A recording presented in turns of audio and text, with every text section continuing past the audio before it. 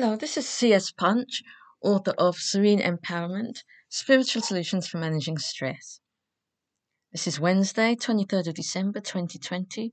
I'm coming to you from lockdown London, where everything seems pretty grim. But Serene Empowerment is all about feeling good on the inside, even though everything kind of sucks on the outside. We shall press on with the second episode of this mini-series, the Superhighway to Inner Peace. By the way, if you want to know more about feeling good, even when external circumstances seem hopeless, then you may also want to check out the very first podcast of Serene Empowerment, which is all about restoring peace of mind during times of crisis. Back to our superhighway, which is based on the direct path style of spiritual teachings. We're spending some time at the outset of our journey, really clarifying our end destination so that we always have that in mind. Because sometimes we tend to get lost in the process and forget about what the whole point of the journey was.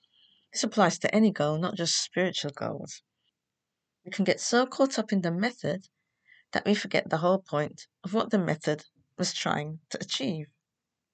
Our main map for this journey is the spiritual text called A Course in Miracles, and the author makes a point in chapter 1 about focusing more on the end and less on the means. He says, "Many have lost sight of the end and are concentrating on the means. Remember the story about the artist who kept devoting himself to inventing better and better ways of sharpening pencils. He never created anything, but he had the sharpest pencil in town." That passage was originally edited out of other published editions, probably due to the innuendo, but it's been restored in the latest edition of A Course in Miracles, the Purple Book. Anyway, let's begin with recapping the 3 aims of our superhighway to inner peace. Our first aim is to have peace, power, and presence of mind. The second is learning to abide in the infinite present. More on that another time. And in this episode, we'll be focusing on our third aim, which is learning to see the infinite light in all beings and all things. The infinite light is the first thing that was ever brought into being by the Creator. I call the Creator the source of infinite love, or Abba. Other people call this Creator God. You might have another name. So, the infinite light is the firstborn and the beloved child of infinite love. And the Course in Miracles identifies us as this beloved child, this infinite light. It means that our shared true identity or true nature is that of light before it takes on some kind of form in physical manner, whether that form is a human, a dog, a tree, a planet, a cloud, etc. Other names for the infinite light include divine intelligence or Om. Om is described as the sound of the universe that unifies all things. In other traditions, infinite light is known as the Logos, or the Word, as in the famous line in the Bible, "In the beginning was the Word, and the Word was with God." Now, in traditional Christianity, the Word is usually identified as Jesus.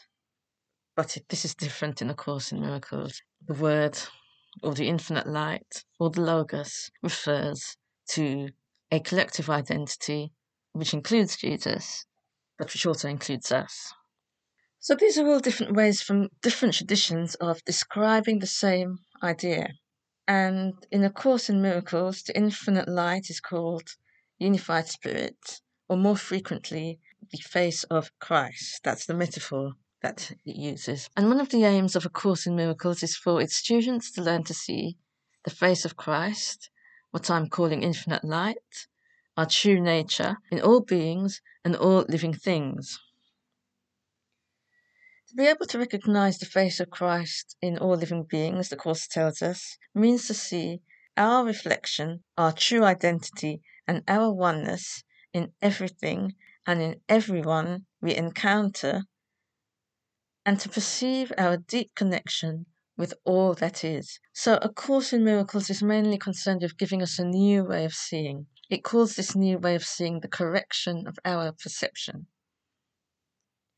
Now, we tend mostly to think of perception or perceiving as a mental activity. Our perceptions are our beliefs, thoughts, ideas, judgments, interpretations, expectations, etc. That's the mental aspect of perceiving. But there's also a physical aspect of perceiving. We live in a world of sensory experience, which means that we perceive things through our physical senses. We perceive with our eyes and our ears and our sense of smell and taste and touch. There's also the cognitive aspect through our brain. We experience the physical world with our nervous system. We navigate the physical world with a bodily apparatus that's designed to perceive. We're unable to experience the physical world without having some kind of physical body. But we primarily perceive and experience the world with our mind. Our mind tells the body what to perceive and, equally importantly, what to filter out, what to pay no attention to.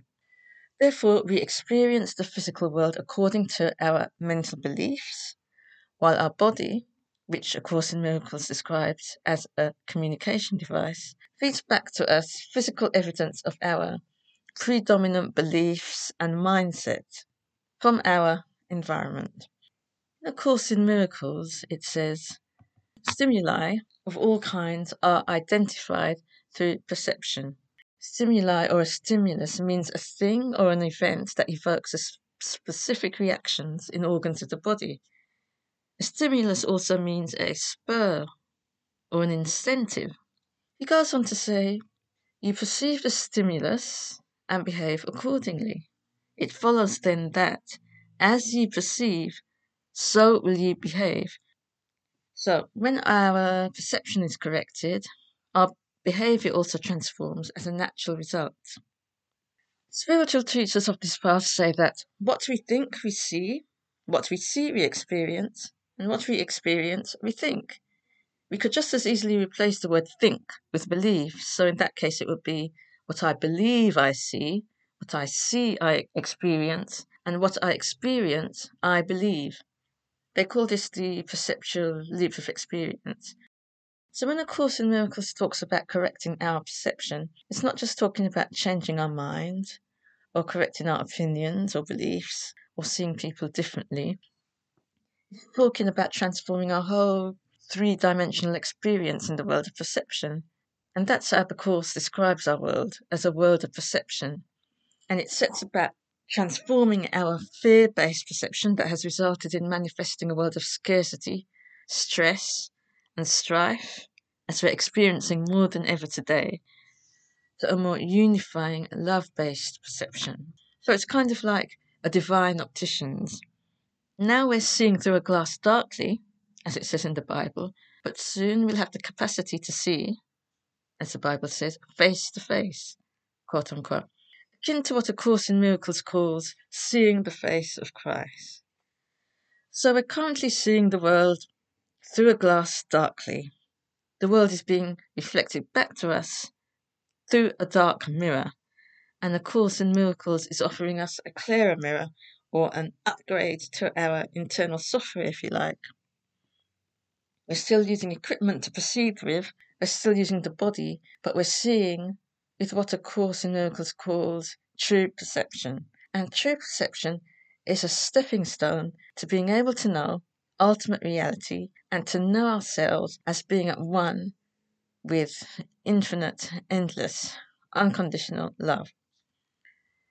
People who have had glimpses or who are blessed enough to live all the time in this world of true perception report seeing brighter colours, seeing a light or the divine essence shining in everything they see, in nature, in people, in animals, and even in food. Other people in this category, true perception isn't quite as literal as seeing in the physical sense, but they feel their own underlying connection with all living beings, that shared identity of being infinite light. They listen to people differently. They hear what others are really saying, what they really mean. They understand better. They have more compassion. They have more joy. And they don't take things quite as seriously as the rest of us do. They have a more vivid, vital daily experience. And the metaphor which A Course in Miracles uses for this experience is called the happy dream. As the happy dream is still in the realm of subjective experience, it's still as illusory as all our miserable perceptions. Hence, it's why it's still called a dream, even though it's a happy one instead of a nightmare. But the happy dream is a stepping stone towards the experience of ultimate reality. And the symbolism that A Course in Miracles uses for ultimate reality is heaven.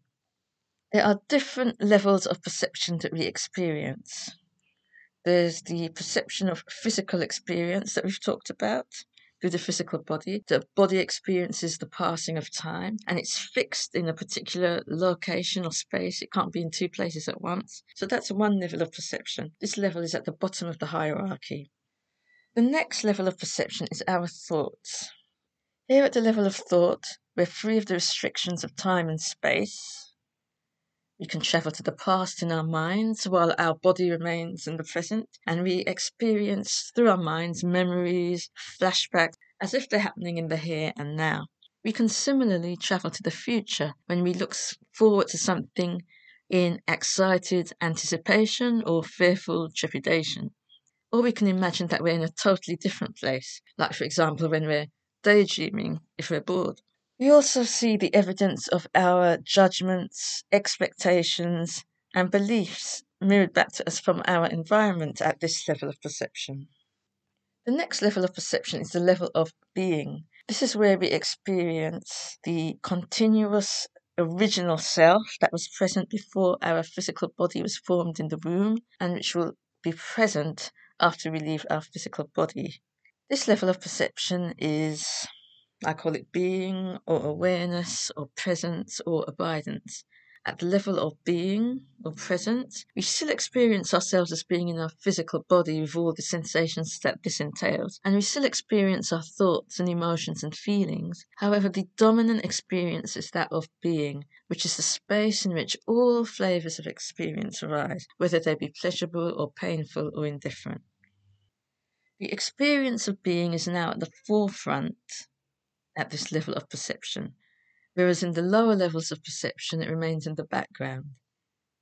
The next level of perception is true perception, where you see the infinite light wherever you look. There's a famous saying, wherever I go, there I am. In this case, the case of true perception, the I am is the I am presence. At this level of perception, we perceive the one identity beneath, within, and beyond the many forms of life that we encounter. For example, humans, animals, nature, objects, etc. The next level of perception, the final one, which is beyond the scope of this mini-series, is the realm of knowledge, as A Course in Miracles calls it. The realm of knowledge, which, ironically, I know nothing about. But it could be likened to the realm of nirvana. It's the realm where the source of infinite love is in constant communication and communion with the beloved child, the infinite light, and they are one.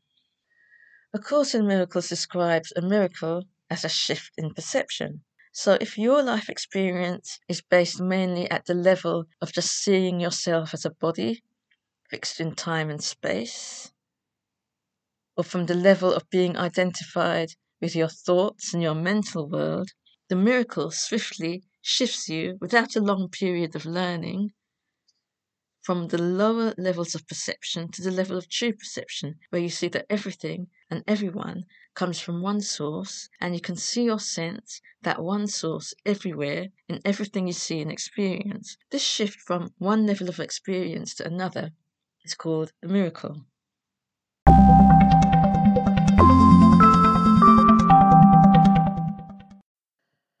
I hope you found this helpful. If you'd like more of the same, please subscribe to this podcast. And for more information about Serene Empowerment, visit my website, sereneempowerment.co.uk. Thanks for listening.